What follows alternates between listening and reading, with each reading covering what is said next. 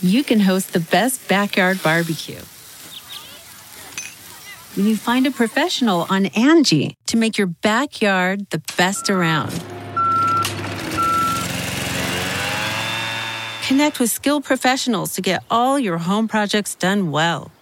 Inside to outside, repairs to renovations. Get started on the Angie app or visit Angie.com today. You can do this when you Angie that. This is Merriam-Webster's Word of the Day podcast for Wednesday, December 5th.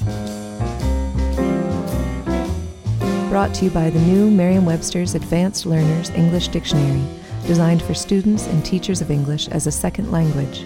Learn more at learnersdictionary.com. The word of the day for December 5th is connive, spelled C-O-N-N-I-V-E.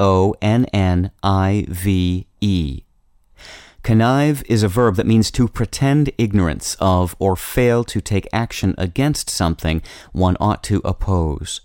It can also mean to be indulgent or in secret sympathy, to wink, to cooperate secretly or to have a secret understanding. Finally, connive can mean to engage in secret scheming or to conspire. Here's the word used in a sentence. He is not above conniving against his own co-workers if he thinks it will benefit his own career.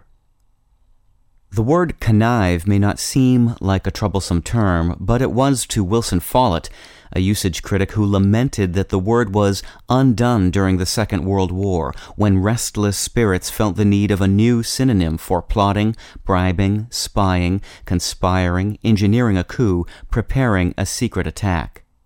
Follett thought connive should only mean to wink at or to pretend ignorance.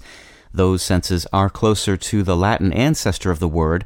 Connive comes from the Latin word connivēre, which means to close the eyes, and which is descended from nivēre, a form akin to the Latin verb nictare, meaning to wink.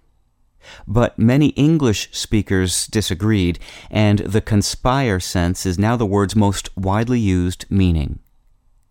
Look for this year's Word of the Year announcement today at Merriam-Webster.com. I'm Peter Sokolowski with your Word of the Day. Visit the all-new learnersdictionary.com, the ultimate online home for teachers and learners of English.